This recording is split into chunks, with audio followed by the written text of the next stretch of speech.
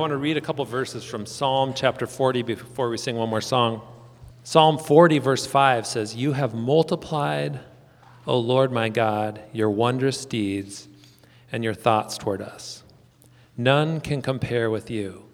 I will proclaim and tell of them, yet they are more than can be told." We get together each week, we sing praises to God, we listen to his word, but these verses in Psalms remind us that we can never reach the end of God. His works are more than can ever be told. And, we're going to spend eternity proclaiming the works of God, and yet we will never reach the end of them. So that's just some words of encouragement as we sing this morning. Again, proclaim God's goodness and grace and love to us.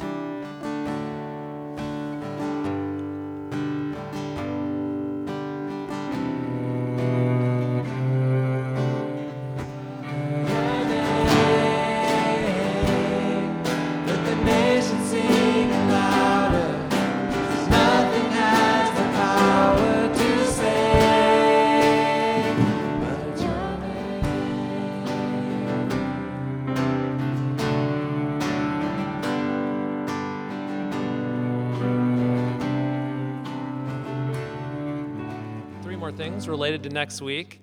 First of all, there will be a baptism. And if you are someone who has been thinking that they would like to be baptized, that's really exciting. What I want you to do is talk to Steve right after the service, and at noon in his office, he's going to have a little gathering information time to talk together about baptism. Next week, there will also be a lunch after the 10:30 service to talk about Haiti. Ryan, anything we need to know special about that? Let me know if you're coming. If you plan on staying, let Ryan know so that they can adequately plan for food. And this is, again, a chance to find out information if you may be interested in going to Haiti later this fall, correct? Okay.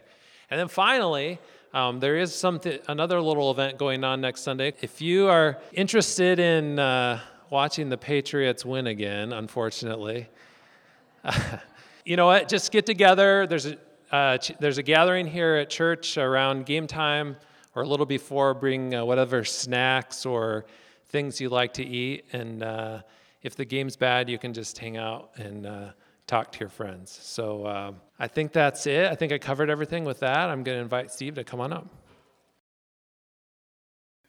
We will find out if Alan is prophetic in the Old Testament sense of the word. Next week, so invite you to join me as we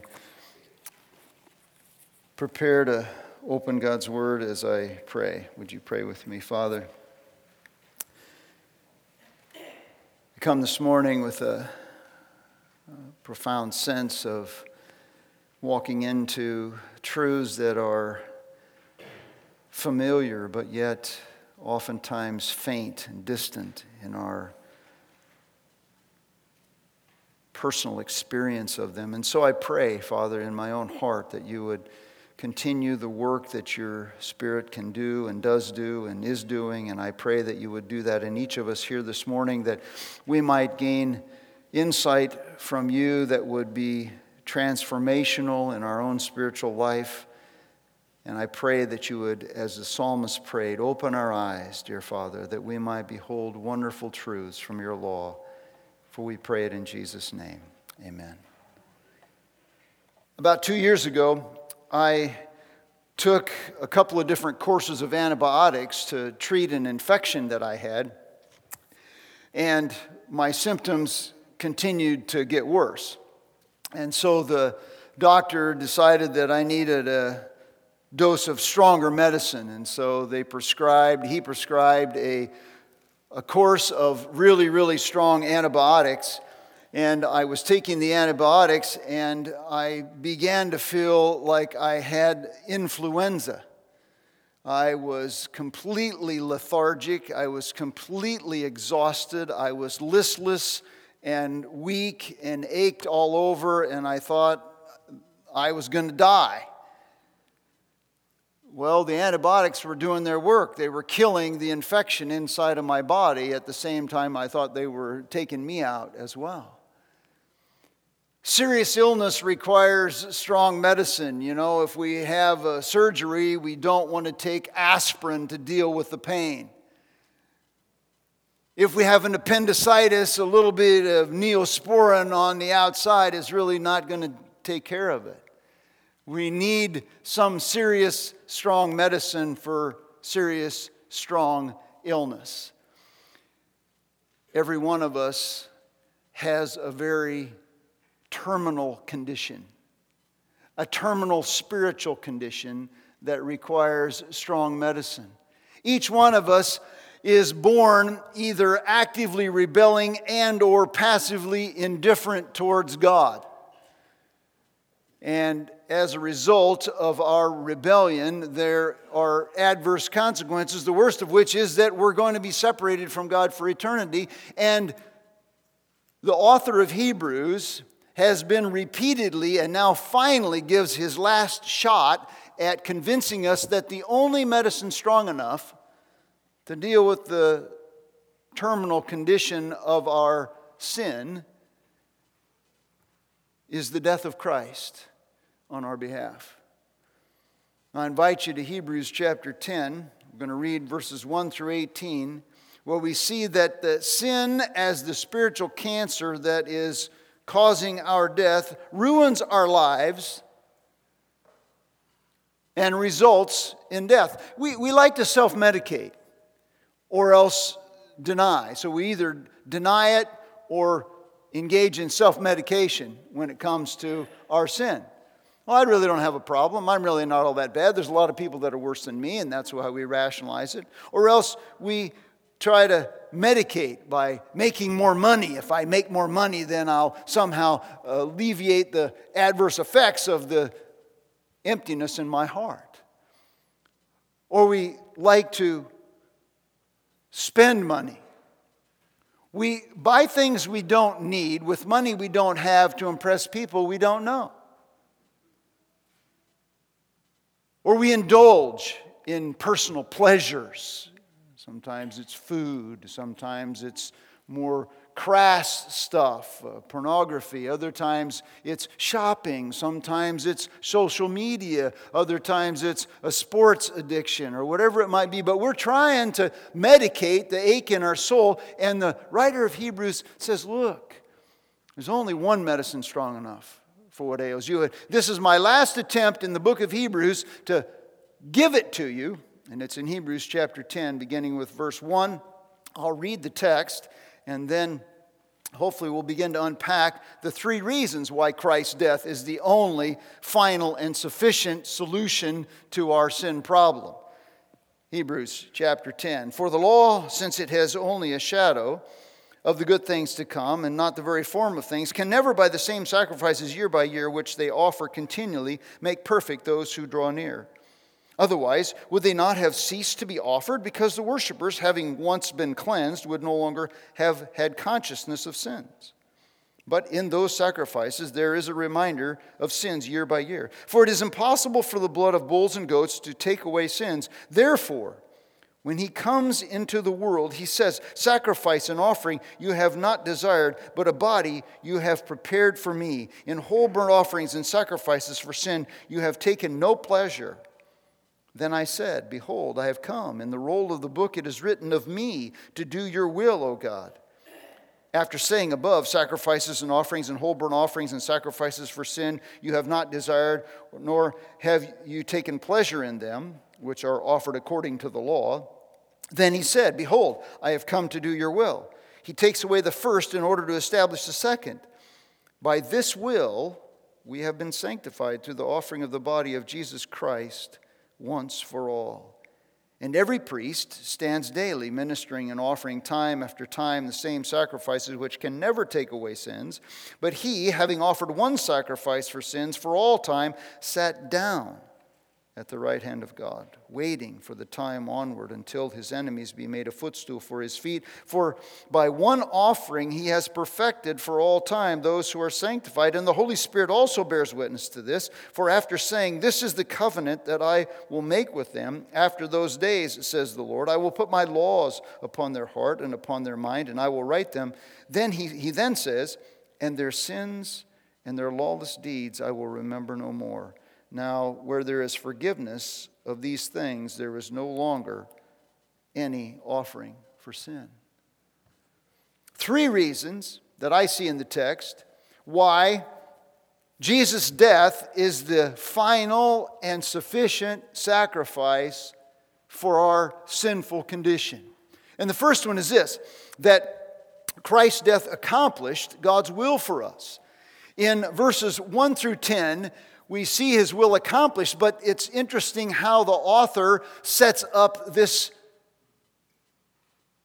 reason. He contrasts 2 things, the law and Christ's death. 2 contrasting truths. First of all, the deficiencies of the old covenant are mentioned in verses 1 through 4. In verse 1, he begins with this word, for. And the word for links us back to what we've seen in verses 1 through 28. And then he continues to perpetuate that argument that he started back in verses 1 through 28 and launches to further explanation how one sacrifice of Christ is superior to all the other sacrifices in the Old Testament. The old sacrifices, there's 2 major inadequacies he brings out in the law. First of all, the Old Testament sacrifices could never bring us to God. Notice it says in verse 1 that they could never, by the same sacrifices year by year, which they offer continually, make perfect those who draw near. What does he mean by make perfect? He's not talking about sinless perfection. Make perfect, actually the word literally means to bring to the intended end. And the end that he's intending here is a relationship with God. A personal relationship with God, a clear relationship with God. The repeated animal sacrifices are inadequate to put a person in a position whereby they can be restored into right relationship with God, because those inadequate sacrifices do what? They never take away the person's sin. And the sin is what stands between us and our relationship with God. And because they can never take away the sins, they can never restore us or eliminate what stands in our way. I was trying to think, how could I picture this in my mind? Well, the only thing that came to my mind, I'm not sure it's the best thing, but the only thing that came to my mind is, what if I had a relative that was in prison? And the only way I could have a relationship with this person was through writing letters, or I could visit them in the prison, but then I've been to prisons and visited people in prison, and here's the deal. You sit or stand, and there's a glass between you, and at best you can talk through a phone. Now, sometimes they have different ways of doing it, but let's just say that that was the case. So what kind of a relationship do I have with my relative because I'm writing letters and I'm talking to them through a phone and a glass separates us? What is it that separates us from that personal closeness of a relationship? The walls of the prison keep me from intimacy with that person. Under the Old Testament law, the sacrifices brought the worshipers in contact with God's shadow. It says it's a shadow. The Old Testament sacrifices are a shadow. They bring us into some veiled understanding, some clouded view, some clouded relationship with God.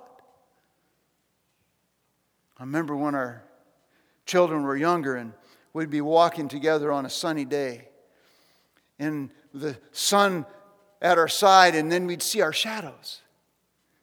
And so we played this little game. And we talked to each other's shadows. And we'd make, signs with our hands and look at the shadows, And then we'd try to step on each other's shadow. And you see what kind of a relationship you have with a shadow as opposed to with the real person.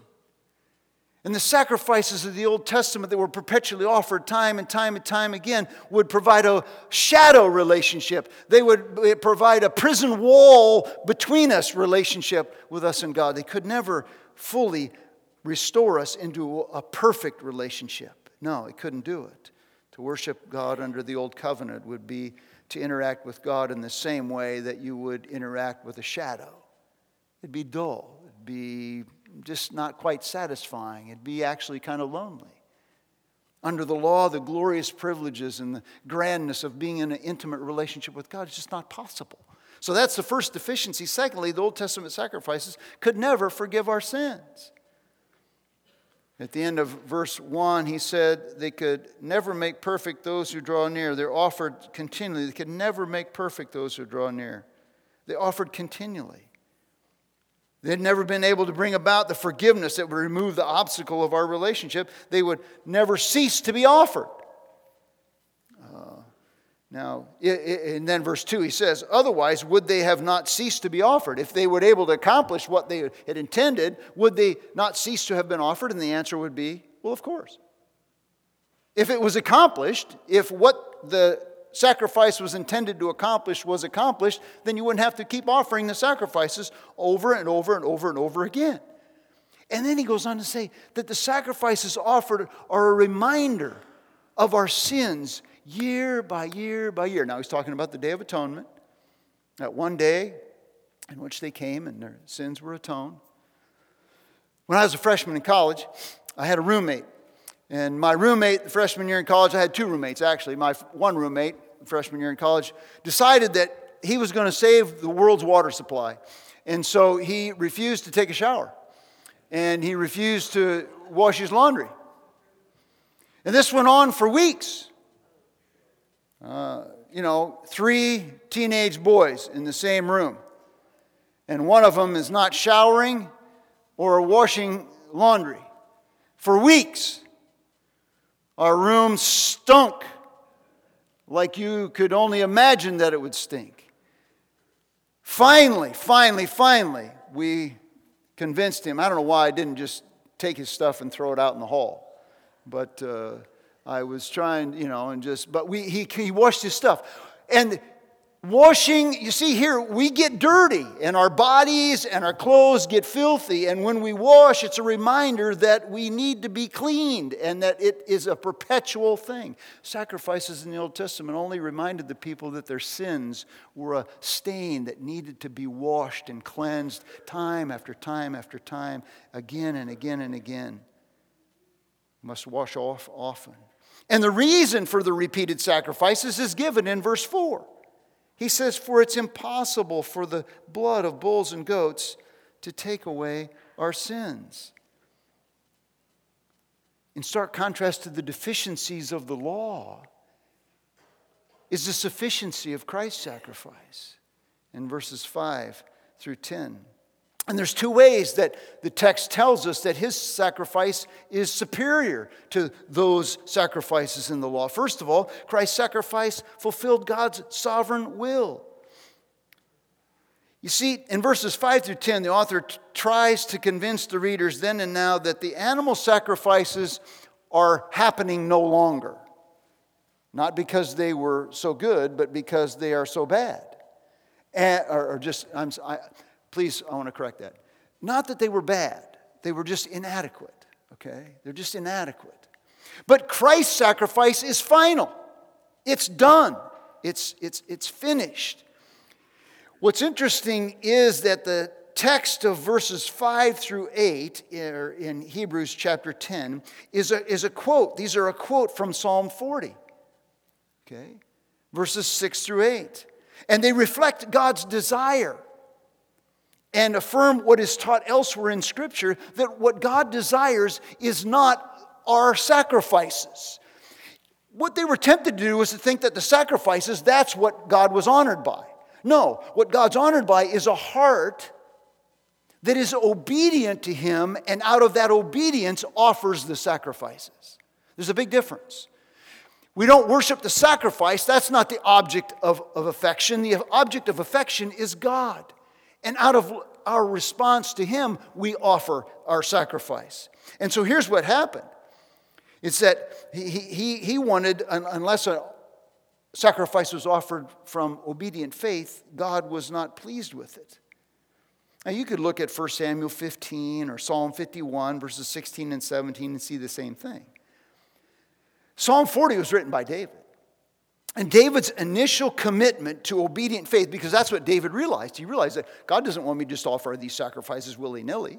He wants my heart. That's why he expressed it in Psalm 40. And David's initial commitment to obedient faith expressed here is realized ultimately in the Son. Notice it says in verse 5, therefore, when he comes into the world, he is David's son, Jesus. He says. So these words are prophetically applied to the Son, Jesus, who says it of himself. I am here to act in obedient faith, and my sacrifice is in obedient faith to God. It's not just, I'm not just throwing up sacrifices. Out of obedient faith, I'm offering myself up to God. It's applied to him at the time of his incarnation. Note it says in the text, when he comes into the world. But a body you have prepared for, verse 5, for who? For me. God prepared a body for his son Jesus, David's lineage son. Why? So he could do his will. That was his sacrifice of obedient faith, was to do the Father's will. It refers to the earthly body in which he perfectly demonstrated the sacrifice of obedient faith that the Father desires. Look at verse 7. Then I said, behold, I have come. In the roll of the book of the law is written of me to do your will, O God. I like what F.F. Bruce says. He put it this way. His incarnation itself is viewed as an act of submission to God's will. And as such, an anticipation of his supreme submission to that will in his death. So that when Jesus applies these words to himself, he's saying what God desires is a sacrifice of obedient faith, and he's given me a body in which I will offer a sacrifice of obedient faith. Myself. In my death. In submission to God's will. Amazingly, we see this other places in Scripture. When Jesus was in the Garden of Gethsemane, what was he praying? Father, if it's possible, take this cup from me, yet not my will, but your will be done. And what was God's will? God's will was done. He was submitting to the Father's will. And the Father's will is seen in the sacrifice of his Son in Philippians chapter 2, verse 8. He became obedient to death, even death on a cross.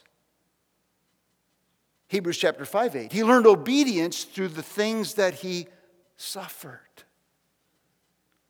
Christ offered himself as the sacrifice of obedient faith when he gave his body on the cross. This was God's expressed will for him. It says his will, and then he says, it's written in the roll of the book of the law. I like that in verse 7. The roll of the book of, it is written. In the roll of the book it is written. What is he talking about here? The roll of the book of the law is the Scripture.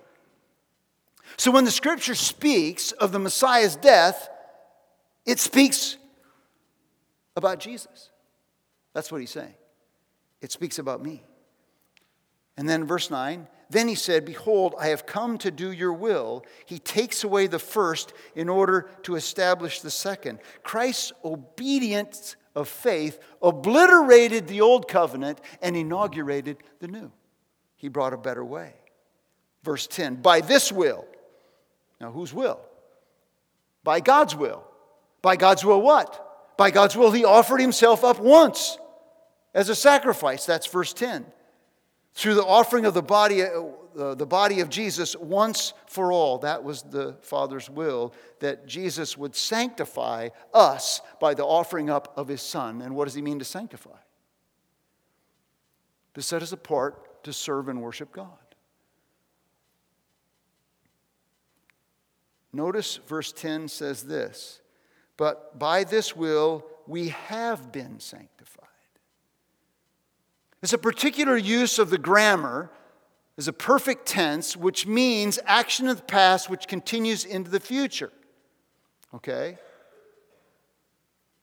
It indicates in the strongest way that the believer, the person who trusts in Jesus' death as a sacrifice for their sins, has continuing and permanent salvation. In God's eyes, it's a done deal.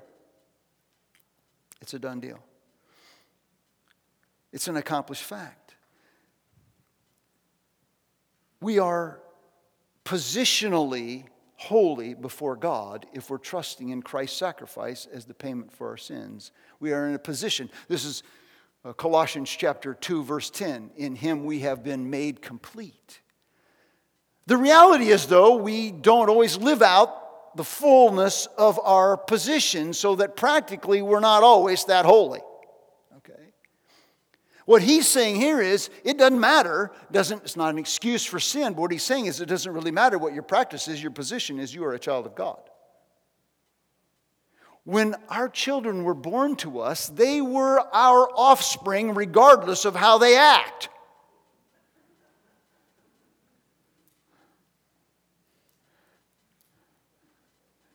Sometimes how they act doesn't seem to reflect their being our offspring, at least I hope.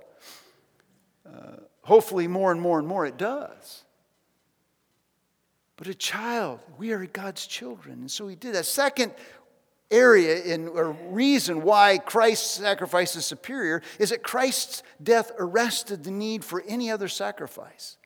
This is verses 11 through 4, and there are 4 ways that He arrested the need for future sacrifices. First of all, His sacrifice cleansed us from sin, verses 11 and 12. And every priest stands daily ministering and offering time after time the same sacrifices which can never take away sin. Notice now the contrast between the numerous, perpetual, and ineffective sacrifices, verse 11, with the singular and final and perfect sacrifice of Jesus, verse 12.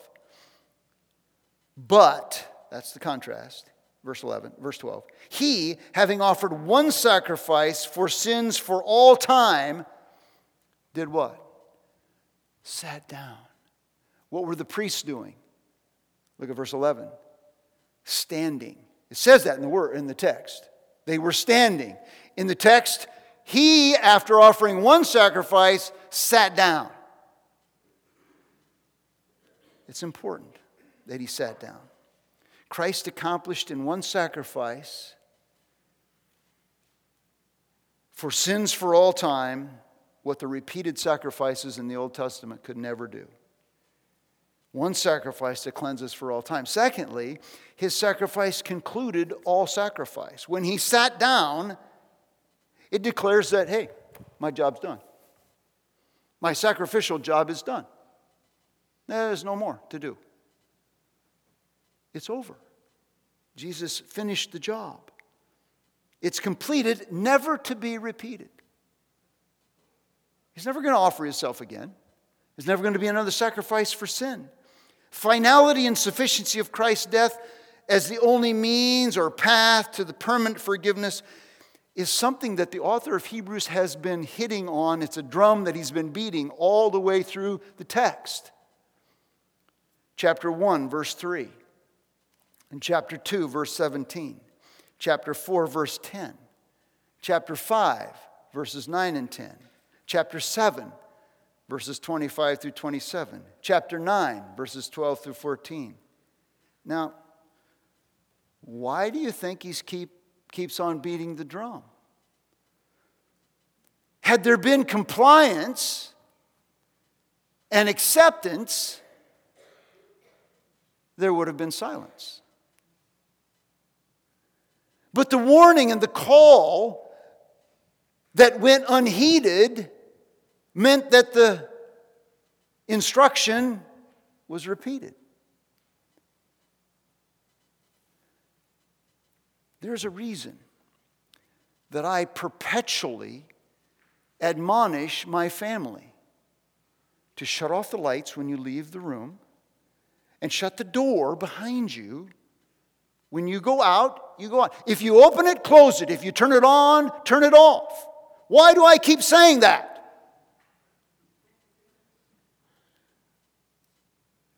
If there's compliance, there will be silence. But when the admonishment goes unheeded, the call is repeated. Folks, the people in Hebrews are no different than us. They just couldn't quite grasp that Christ's sacrifice was enough. Oh, yeah, well, I know it's enough, but I got to help him out a little bit. So I got to go and offer this sacrifice. I got to do this. So I got to go to church. I got to put offering in the plate. I got to serve so many hours at the church. I got to do this. I got to do that. I got to help out here. I got to do this. I got to pray so many hours a day, or I'm somehow deficient in God's eyes. No. Jesus concluded it all. Only Christ's sacrifice, only His sacrifice, only His sacrifice is sufficient to satisfy God's wrath against my greed, against my selfishness, against my unwillingness to forgive those who've sinned against me, against my pettiness, against my manipulation, against my, you put in the, fill in the blank. And sin is pretty subtle, you know. We say, well, yeah, you know, I haven't really any bad thoughts, but I'm pretty much waiting for everybody to pat me on the back and applause me, and I really don't care if I encourage them so much. That's sin. Sin is so subtle. And Christ's sacrifice paid for it all, completed it. My sin, oh, the bliss of this glorious thought. My sin, not in part, but the whole, has been nailed to the cross. And I bear it no more. Praise the Lord. Praise the Lord, O my soul. His sin conquers our enemies, verse 13. When Jesus sat down at the right hand of the Father because he rose from the dead after satisfying God's wrath by the punishment that was poured out upon him on the cross, he sat down and now he's just waiting to come back. The enemies that he defeated, he will one day dethrone. His enemies and our enemies. And he's just waiting. Why? Why is he waiting? Prolonged waiting. So that all those that God has to be called into His family will be called into His family before Christ comes back. It's His mercy that makes Him patient. Finally, His sacrifice completes our restoration. What verse 1 says, that the offering of these sacrifices, continually offering them over and over and over, could not make us perfect. Verse 14 concludes, God, through His Son Jesus, completed the job. 4 introduces the reason He sat down. The reason He sat down was because He made possible that restoration, that we would be perfected for all time. That's the job's permanently restored us into relationship with Himself, that all those who are set apart to serve and worship God, the sanctified, this is verse 14, into relationship with Himself. That He perfected it. He made it for all time. It's done. That means those of us who trust Christ are forever forgiven. Saved eternally. We are secure. Brought into a relationship with God. Verse 14 says, what? For all time. For all time. Eternal life does not begin when we die. It begins the moment we trust Christ for all time. We're saved.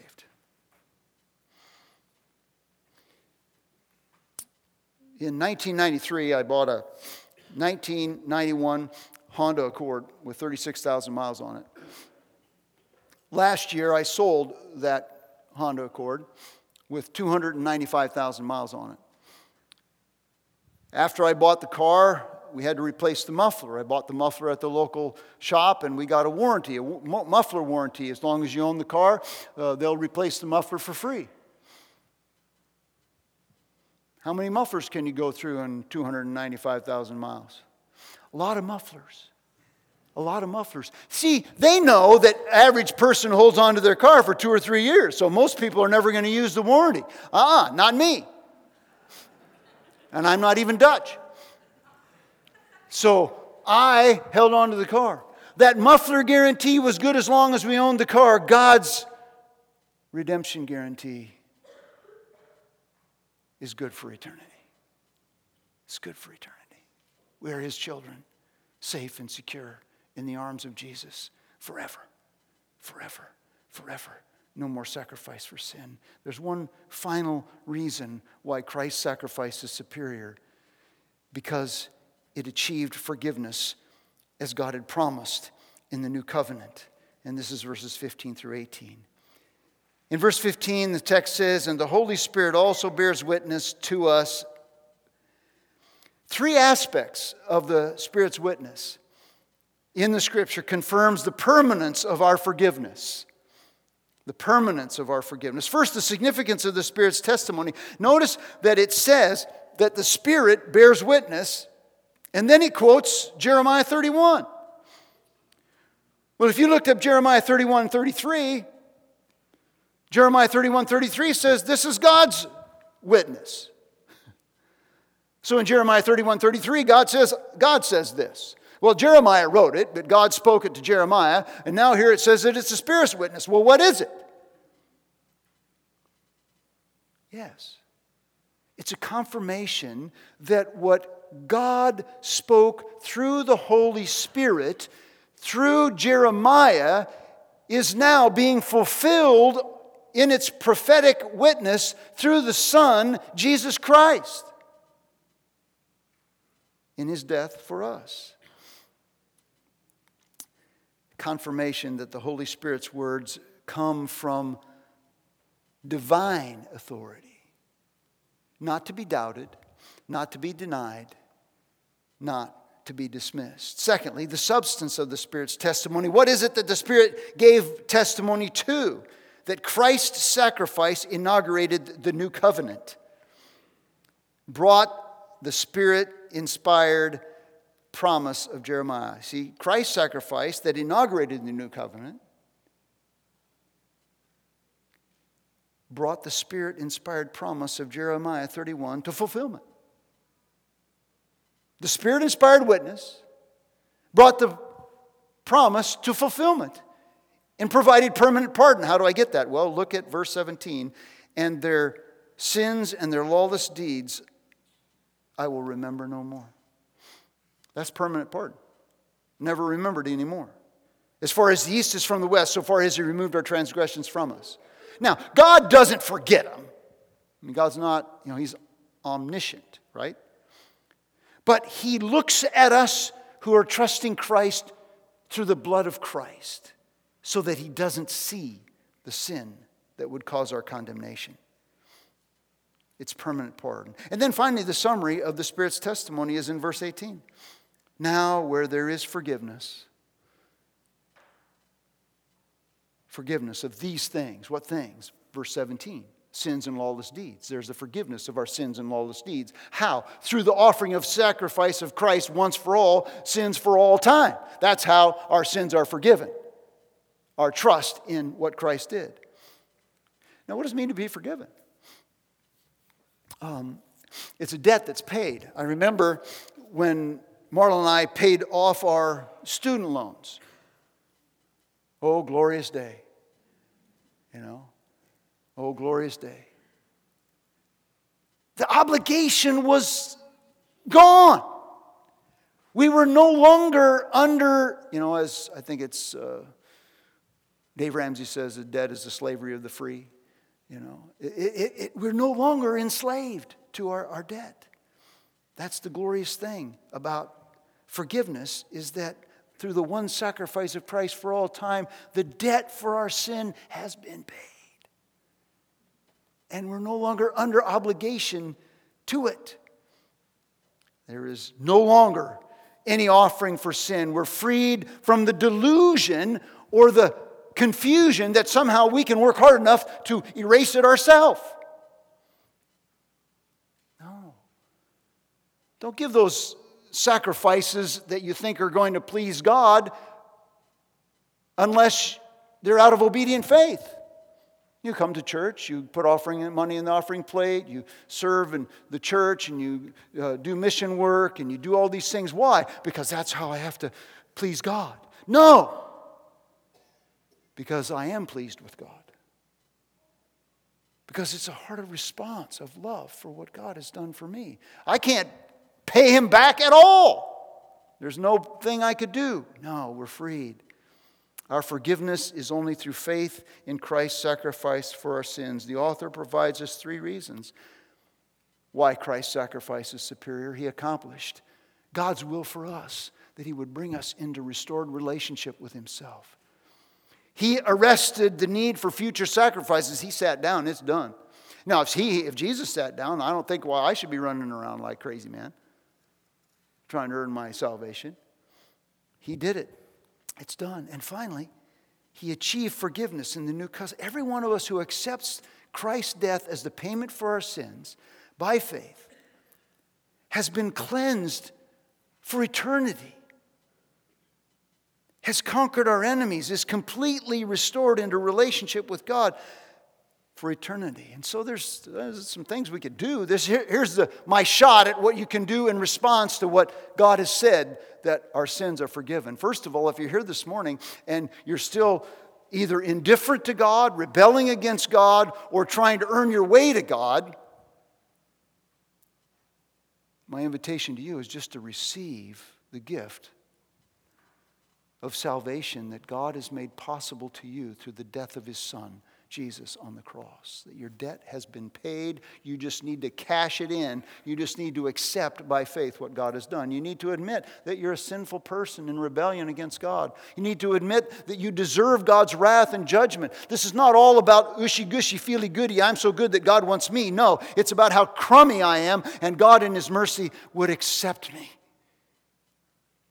And then you just need to confess your sin and turn and accept and say, Lord, I accept what you did in dying on the cross as the payment I deserve. Thank you so much. If you've never done that, then you don't know what it is to be free from your debt. And you're going to be running from pillar to post all your life trying to fill a God-sized hole in your gut that will never be filled by no matter how much you try to self-medicate. And as we said in the first service, then the name of Jesus will be an offense to you rather than the sweetest name above all names. If you're here this morning and you know Jesus Christ as your Lord and Savior, then my encouragement to you is to rest. I know there's some song, I can't think of it because I'm musically challenged, but just rest. Just rest. In the arms of Jesus, just rest. Just rest. No more fanatic, flurrying around trying to make my way to God. Okay, Lord. Now, this is not an excuse to live like you want. You are positionally holy. God expects you to be practically holy and us to be moving in directions that are that way. This is not a license to sin. It is a license to rest in the goodness that God has provided for us. Not because of who I am, but because of what you've done. Not because of what I've done, but because of who you are. Then rejoice. My sin, not in part, but the whole, has been nailed to the cross. And then you know what? Let's don't keep it to ourselves. I mean, if it's really that good, then I should be wanting other people to get in on the action, right? That is the difference between Christianity and other major world religions who want to keep it for themselves and we're on the outside looking in, they think. No. We want them to have this Jesus that we have too. The Old Testament sacrifices offered year by year by year were what? A reminder of their sins. As we come to take bread and break it and drink this cup as a reminder of what Jesus did for us, guess what? It's a reminder of what He did for us and that our sins are remembered no more. What a contrast. Sacrifices year by year remind us of our sin. And the bread and the cup, week by week, a reminder of what Christ has done for us and that our sins are remembered. If you're here this morning and you know Jesus Christ as your Lord and Savior, I just invite you to take a few moments as our praise team comes and plays to just search your heart. And if there is some in your life that would separate you from God, just confess it before the Lord. Get your heart right. And then with joy and with rest, come and break this bread and drink this cup as a remembrance that your sins are remembered no more.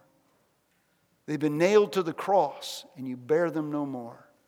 Let's pray. Father, I thank you for the writer of Hebrews, the Spirit of God who inspired him to write these things, that we might finally and fully accept the sufficiency of Christ as the strong medicine, the only strong medicine that's able to cure and combat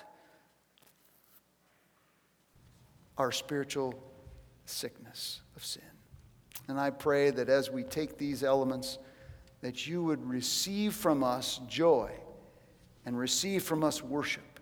And if anyone here does not know you, I pray they get their heart right with you before they ever take these elements, and that they would come to you and know you first and foremost. We pray it in Jesus' name.